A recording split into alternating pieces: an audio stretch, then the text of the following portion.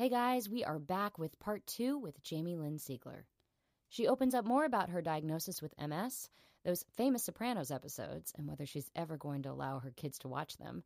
And she reveals she was a huge Al Lambert fan. I mean, mezzo-soprano, as if. Enjoy, guys. It's a great one. The worst moments of our life. Hey girl, hey, that's bad. So speaking of like worst ever experiences. That is the worst ever.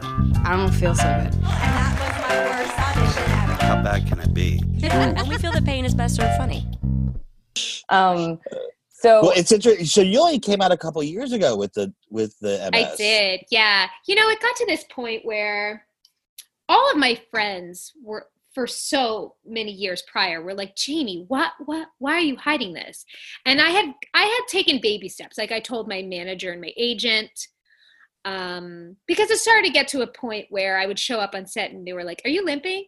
Is something wrong? And I was always coming up with these excuses, and work became miserable for me. I couldn't enjoy it ever because it was just you were acting in your life and Yeah. on set. correct. So yeah. Correct. I was not putting in my best work, let's just say. And so I was getting married. My oldest brother passed away very suddenly. And during the course of like that year, and then my family kind of recovering, and then my husband and I, we had a 2-year-old at the time, but we wanted to get married. My family was needing some sort of celebratory thing and thinking about like honoring everything my brother ever wanted. He used to always wonder why I didn't tell people either. And so it got to this point where all of those things were playing a factor. And then my son, although he was only 2.5, would ask questions like, Mom, why isn't mommy running? Or why does mommy always have to play goalie when we play? And, explain, mommy has something called MS. It's in her legs. And then I would stop myself and be like, but oh my God, am I going to tell him not to tell anybody? Right. What kind of lesson is that? Right. Like something's wrong with mommy. It's not her fault. Things happen, but don't tell anyone because we want to make sure that people still want to hire her. You teach your kids what about the world? Like everyone's deserving of opportunity and everyone's different. What's different makes you special and this and that. And like, I was just like, this is fucked up. I can't live this way for myself and then especially for my child. So I went to a hypnotherapist. Oh, really? And originally it was kind of to do more about like just kind of the acceptance of myself and like my disease and pain and stiffness. And I came out of the first session and I was like, I'm ready. It was I don't know what he did when I was under it, but it was just more of just like we were saying a lot, like this doesn't define me, but like I just need to see what my world will be like when I don't have this secret hanging over me anymore. So what I decided to do was have it, come out at a positive time, which is when I was married. Like People Magazine wanted to do something about my wedding. And I was like, well, I actually would like to talk about this at the same time. And so they gave me the platform to do that. That's great. Yeah, because it's first of all, what an amazing revelation to have with your child, and like to sort of discover it. I just think it's a full circle kind of situation, and it's just the way to go. But it was just so interesting because when I was my best friend is Alyssa Milano, and so I was saying, oh yeah, we're going to interview Jamie Lynn Sigler, and she's like, oh my God, she's so great, and she has she has MS. I was like, what are you talking about? And I didn't know. And then I go to Christine, I go, I think she has MS. And she's like, no, I don't think she does. So it's just interesting that it's not really, even though you're out and about, it's not. Yeah. I didn't know. No one knew. For sure. And if you do, sometimes it almost feels like I feel that way when I go into castings, because I'll feel like sometimes I'll walk in and they'll be like, are you limping? And then someone will realize later, and then they'll call my agent later and be like, tell her I'm so sorry that I said that. And I'm like, it's okay. But sometimes I feel like I'm always trying to hide it. Yeah. What I'm really trying to do now is just like own it. Right. For sure. That's what I'm really working on right now. And I don't know how to, but I'm trying because I find it's probably a very thin line between this is a part of me. It's not all of me. I'm open about it, but I also don't necessarily care to be the poster child for it either. No, not at all. I live with it. Other people live with it, and I'm just getting on with it. Right. But the thing is, for me, I walk into the room and it's like, I feel like it's all they're going to think about. But like, to somebody else, like nobody walks in the room and is like, I have daddy issues. Yeah. Or like, you know, Right. I smoke too much weed. It's like, Right. no. So like, I'm not going to walk and be like, I got MS. Like, Yeah, right. it's just this, you know, I'm trying to figure out how to dance this dance right now. Right. No, I'm a cancer survivor. I don't walk in a room saying I had testicular cancer, you know, like I have one fake ball. I don't, you know what I mean? That's, Right. I don't do that. You've told a lot of people about your fake ball. Well, I I'm let gonna people retract that feel it. statement. I've let people feel it because they were always That's curious. so Well, nice of you. they're curious. Some guests have felt it. It's funny just- though what you say about your kids though. It's completely true. I mean, kids, you know, they have no filter and they're just completely honest, sometimes to your own chagrin. Like we were on a scooter walk this morning and we saw this older man and he had a dog and, you know, we're like going, okay, Georgia, let's, you know, continue on. And she's like, I'm going to see the doctor today. I go see Dr. Schulman. He's going to see if I have a cough. And I'm like, can we just keep going? I'm like, we don't need to tell everyone your medical history. And he was like, Especially oh, during Corona. oh, yeah. He Yeah. kind of did this like thing. He's like, all right, well, enjoy. And he was Yeah. like, bring off. I'm like, oh God, he thinks we're trying to kill him. Speaking of Corona, does that affect your No, high I'm not. risk or no? No. Okay. I spoke to my doctor. Actually, I called him when it was all going on. I was like, am I high risk? He's like, no. Oh. He's had a couple of, well, because he's based out of New York. He's had a lot of patients in New York get it, and none have been, knock on wood, like hospitalized or anything. It's okay. Sort of same level of risk as. Yeah. Yeah. Yeah. Yeah. That's So good to know. musical theater Mm-hmm. still, I mean, obviously you still love doing it. Yeah, you know, but I almost like I so hardcore shut it off because it feels like or felt for so long like something I'd never get to do again, almost to the point where like if I do start to sing or like sit down at the piano, sometimes I immediately start crying because it just feels like almost a part of me that I mourn, because during Sopranos, I did get to make my Broadway debut as Belle in Beauty and the Beast, and That's it's still so amazing. amazing. that you did that. Still, and you know, I was diagnosed right before it, Oh, wow. and so I remember during one show, I was sitting with Steve Blanchard, who played the Beast, and it was like a point where Belle and the Beast have their back to the audience and the utensils are talking below them, and she's reading him a book, and I told him I had MS, like on stage. Oh, Oh, wow. Yeah, and it was just like a special moment where he's like, my mom has it, and she's doing great, and I was like, okay, and then like we turned around and continued doing the scene, and it was Little just, town. yeah, exactly. But that was like, I mean, Sopranos is obviously what it is, but playing Belle is still the greatest thing I've ever gotten to do for me. Like, especially More being from, opposite ends of the spectrum. could not be both princesses in some way, but completely different. And I grew up in New York, so every performance there was somebody there that I knew at the stage door, and it was just the greatest 5 months of my life. And so that's awesome. I wish that, you know, you never know. I mean, seeing Ali Stroker, who was in a wheelchair and played the lead in Oklahoma and won a Tony for it, you know, Yep. I don't know. Who knows? I'd love to access that part of me again one day. For sure. I mean, and I think, well, who knows now with everything, how we're going to get back to theater someday. Yeah. But maybe there will be, you know, they're doing so many of these like readings and virtual performances. And things like Yeah. the hardest thing I always felt, because I did a lot of theater too. I never made it to the Great Broadway. But, you know, lots of stuff in LA and lots of workshops that went here and there. And then they'd be like, okay, now you're too old. We're going to go look for the young people. You have to be like 5 years to get it there. Thanks for testing the show for us. Yes, yeah. exactly. Thanks for showing us Right. what all our mistakes were. But I loved it too. And the thing that I always felt, though, that was the real hardest thing is it's the grind. It's the grind of all of those shows, of keeping your voice, of keeping like, you know, that schedule together. I mean, that's always, I think you have to live like a nun. Oh yeah. I'll tell you, I learned the hard way. So before I did Beauty and the Beast, the year before that, during a hiatus of Sopranos, I did a national tour of Cinderella with Eartha Kitt. Yes.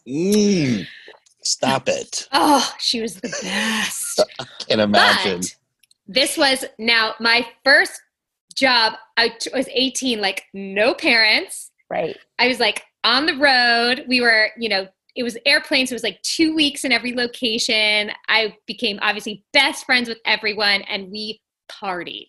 Sure. Like partied. That's how I would do it.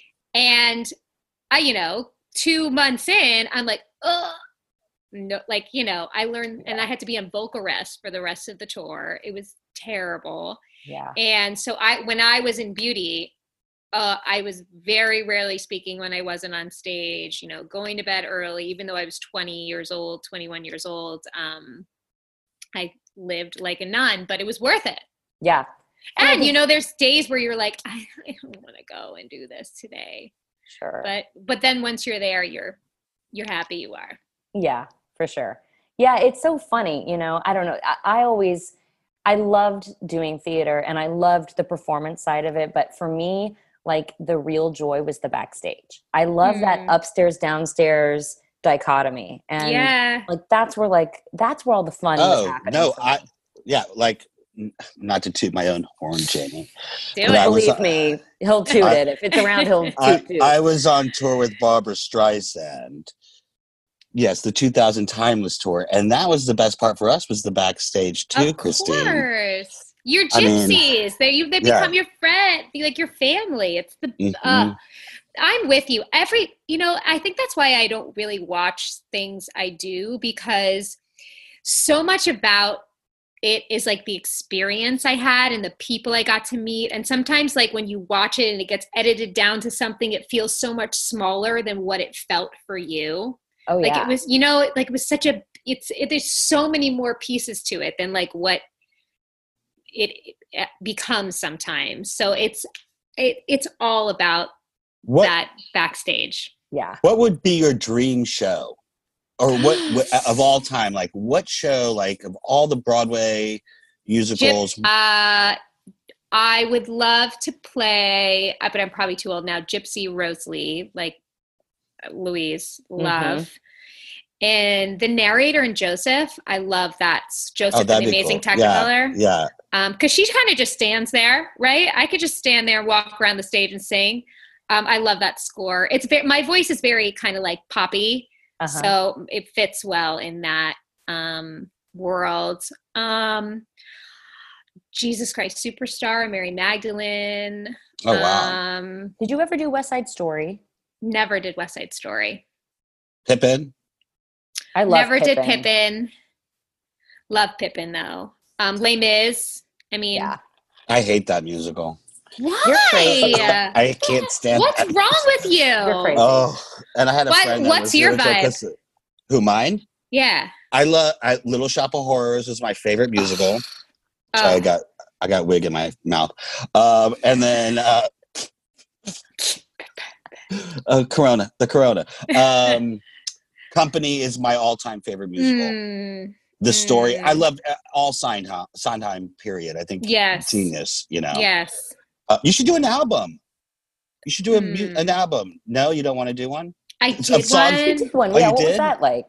The worst. Really? You did it wrong. You should do tell it. us all the details. I did it so wrong. It was like that thing where like Sopranos is like a hit and somebody's like, want to do an album? And you're like, maybe. And all of a sudden you realize you like signed your life and like have to do these 12 pop songs and like go and do like radio shows. And I'm like, I'm not a pop star. Like I'm not like a girl with backup dancers. It was the worst. Do a Broadway album of songs that inspire you. Oh, that's nice. That's a good idea. That's what I meant. Like do stuff that like means something in that realm, in that world, Yeah. Well, it's like. Do a cabaret. You know what I mean? Totally. Like a Joe's Pub. Type thing. Yeah, for sure. But wait, let me go back to the Horrible Pop album just for a second. Where can we get it? I did a music video that my son loves to watch on YouTube. You're huge. You're huge in Japan. Is that what it is? No, where I hit it a little bit was apparently in the UK for a minute. Like my song was like a thing for a minute. No, I fucking hated it. It was terrible. Did you were you writing the songs, or they were like, great, no, here's all the songs, you'll sing them? I did write a little bit, but not really. Like, no, it was so bad. It was like in between filming, and I hated it so much. And I just didn't know how to say no. I didn't know I could say no. You know, I was 18 years old and like so confused and not being handled well. What's the album called?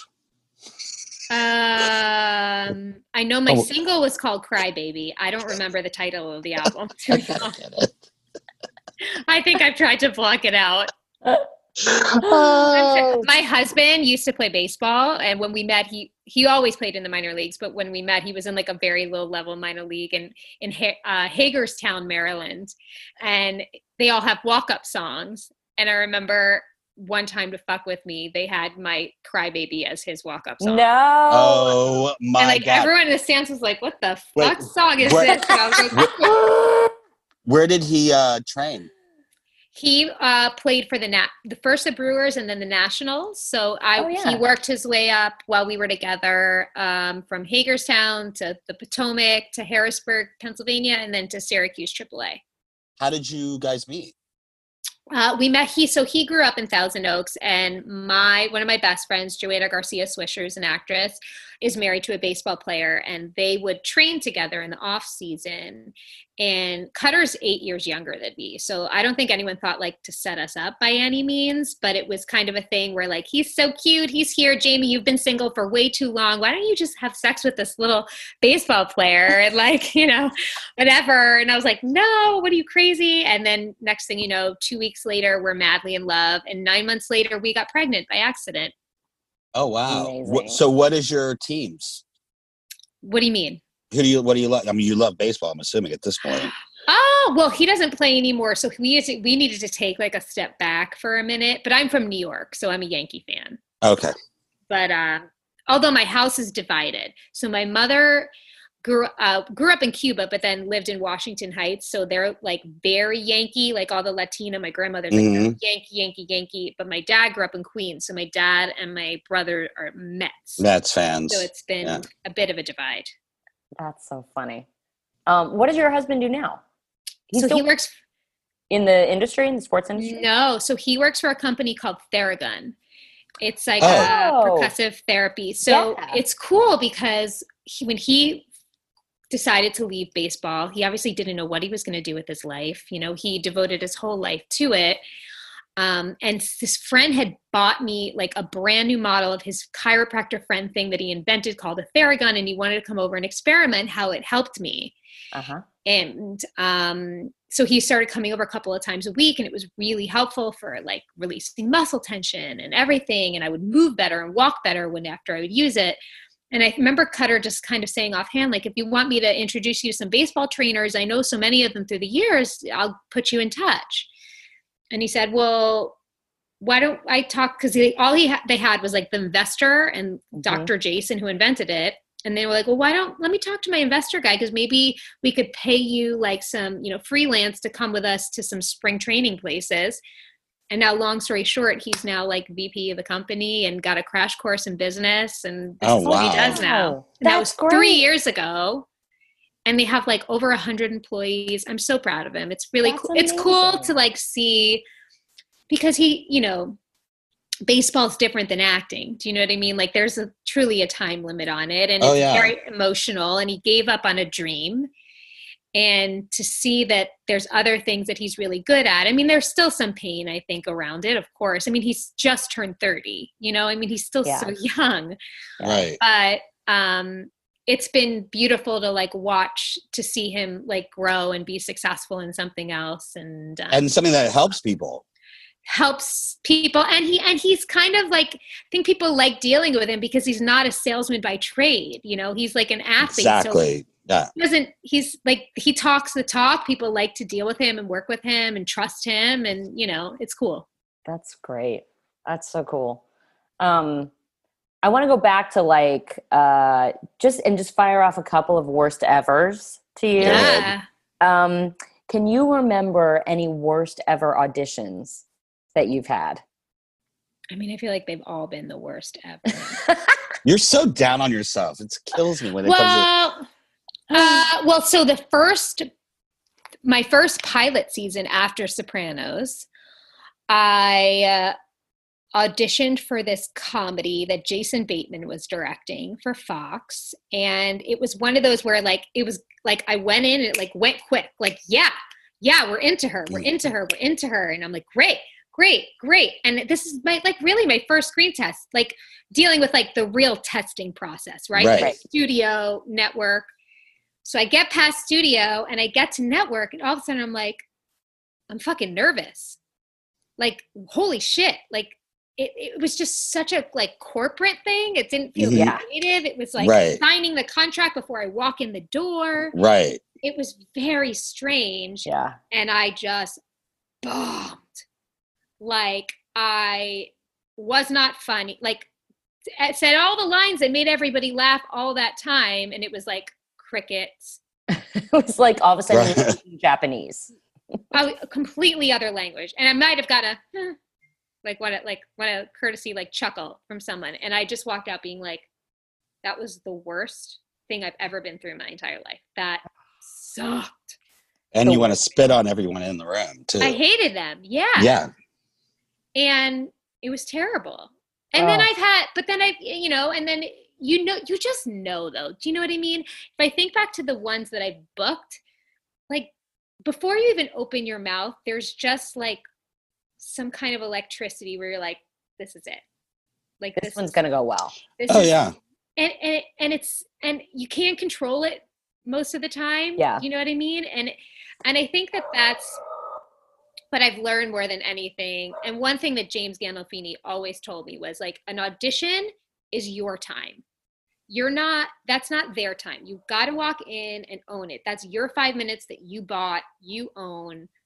Like that's, you have to treat it as such. Like this is like, you're not walking into their space. They're there and you're walking into your own space. And I try to remind myself of that. Yeah. You have to let them know that you're doing them a favor by finding someone so they can stop looking. Right. Mm-hmm. That's Diane Harden, who used to teach Christina and I. She always said, you have to be right. You have to be ready 100% of the time because you can only be right 1% of the time for a role. So if you're not ready 100% of the time, that 1%, you can lose that chance. Yeah. Yeah. So true. Because it really is. It's so subjective, Well, and then also like people, especially fans, I'm assuming like your fans or an audience or whatever, that aren't in the industry, they think because you were on a hit show that you're automatically going to work all the time, and they don't get the struggle, Mm-hmm. And the struggle is real, It's so real. And it's like you said, I think people have an idea of me. Sometimes they can't get past it. It's almost like, sometimes I want to walk in and be like, I'm not a kid. I'm like almost 40. I have 2 children. Like I can play the mom. Right. Right. Yeah. And I think that's, when you start so young, it always is that it's hard to make that leap over into another space because people always associate you and remember you from being a child. Yeah. But I've almost started to come to this place where like sometimes I'll watch things and be like, why do I know that person? They're so good. And I'll realize they were in something when they were younger. And it's almost like I had like this thing where I was like, I feel like that's going to be my story. Cause I struggle really badly with being away from my kids. Yeah. But because I tried to be a stay-at-home mom and I was like sitting on the floor with them and it was a nice moment like a year or 2 ago. And I was like, I can't do this. I need something else. And so like I had to honor that like I still love acting and want to do it. But it's almost like I had this epiphany when I was watching this woman where I was like, I feel like that's going to be my story where like right now I'm happy to work when I can. Because the truth is I really struggle with being away from my kids and missing them when they're little. I wish I had more confidence in my relationship with them that I could leave and come back. It's just my personality that I think that timing it always serves you right. It's hard to see it when you're in it, but it's always happening at the right time, right? Yeah, for sure. I mean, it's weird. Because for me, I love to work. I've always loved to work, but then I had kids, and it's like I got this call to, go start directing, and it was like the thing I'd worked so hard for, and it's all I wanted to go do, and it was like, yes, absolutely, I'm there. And the morning where I went to leave, I mean, just tears on the 405. I was like, I am a terrible mom. Like, you can't explain it. It's like you want to get away, but then all you want to do is come home. It's of course. So bizarre. But I'll look at you and I'm like, I think you're such a badass. I think it's so awesome that thank you. All the things that you do and can command a set. Like, that's so cool. And you can go home and be this incredible mom. Like, I'm looking forward to like having that balance. For sure. And I think it's a good balance to have. I definitely feel like when I have more of my own thing going, I have more left to give on the times that I'm home. But that being said, this has been really good for me because I've had to slow down, and I'm not good at that generally. Yeah. So I've had to learn more patience, and I've had to slow down, and I've had to learn to just go with the flow, and that I can't control it. That's the key. Go with the flow. I can't control it. Jamie, she's just not good at I'm going a control with the flow. freak. She's a control freak. So am I. Yeah, I'm with you. Well, I'm a control freak too, but like I've been going with this pandemic is making me go with the flow. You're just making pot pies and putting on wigs, okay? And showing up at aisle 24 for everybody. Right. And 25. And 25. But I read something that you were on some new show where you play a policewoman, a wife. Beef House. So do you know the comedians Tim and Eric? No. Tim Heidecker and Eric Wareheim. They have this cult following. They're amazing comedians, funny guys, writers. And it's this Adult Swim show where it's like a 90s sitcom, but it's like so fucking out there. Crazy. Oh, great. And I play like the straight woman wife of Eric. So we shot it in August and September at this soundstage in the Valley. And so it's ridiculous. It's so funny and silly. And I think they like casting people in their things that are like, that don't fit in their world. You know what I mean? I was kind of, so it was, and I play his wife, who's a detective. Yeah. Oh my God, that's great. Yeah, I was and like, it's out now you can find it on Adult Swim. Yeah, Adult Swim, yeah. Oh, that's awesome. Yeah, it was so fun. And you have a podcast. Yes, I have two actually. So Mama Said, I started a year and a half ago with my friend Jenna, and it was when we were both pregnant with our second babies, where I think, when I was pregnant with Bo and after I had him, that's my older one, I was I felt like I was a bad mom because I wasn't enjoying every moment of it, because nobody was talking really. The culture is different now. Nobody was really talking and being honest, like, this shit's hard and sometimes I don't love it. And like, you always want to do the disclaimer. I love my kid, but like, no, that goes without saying. We know you love your kid, but like, this shit is hard. And Jen and I just felt like she became that person for me where I could have these really open, honest conversations. And we know we weren't reinventing the wheel with like a mom podcast, but we felt like we had our own voices and we're very different moms with zero judgment towards each other. So we just wanted to create a space for moms to celebrate what we coined as like the pretty and the shitty of motherhood and like all the things in between. And so we have experts and friends like Christine who came on, and we just talk about all different topics. It's been so much fun to do.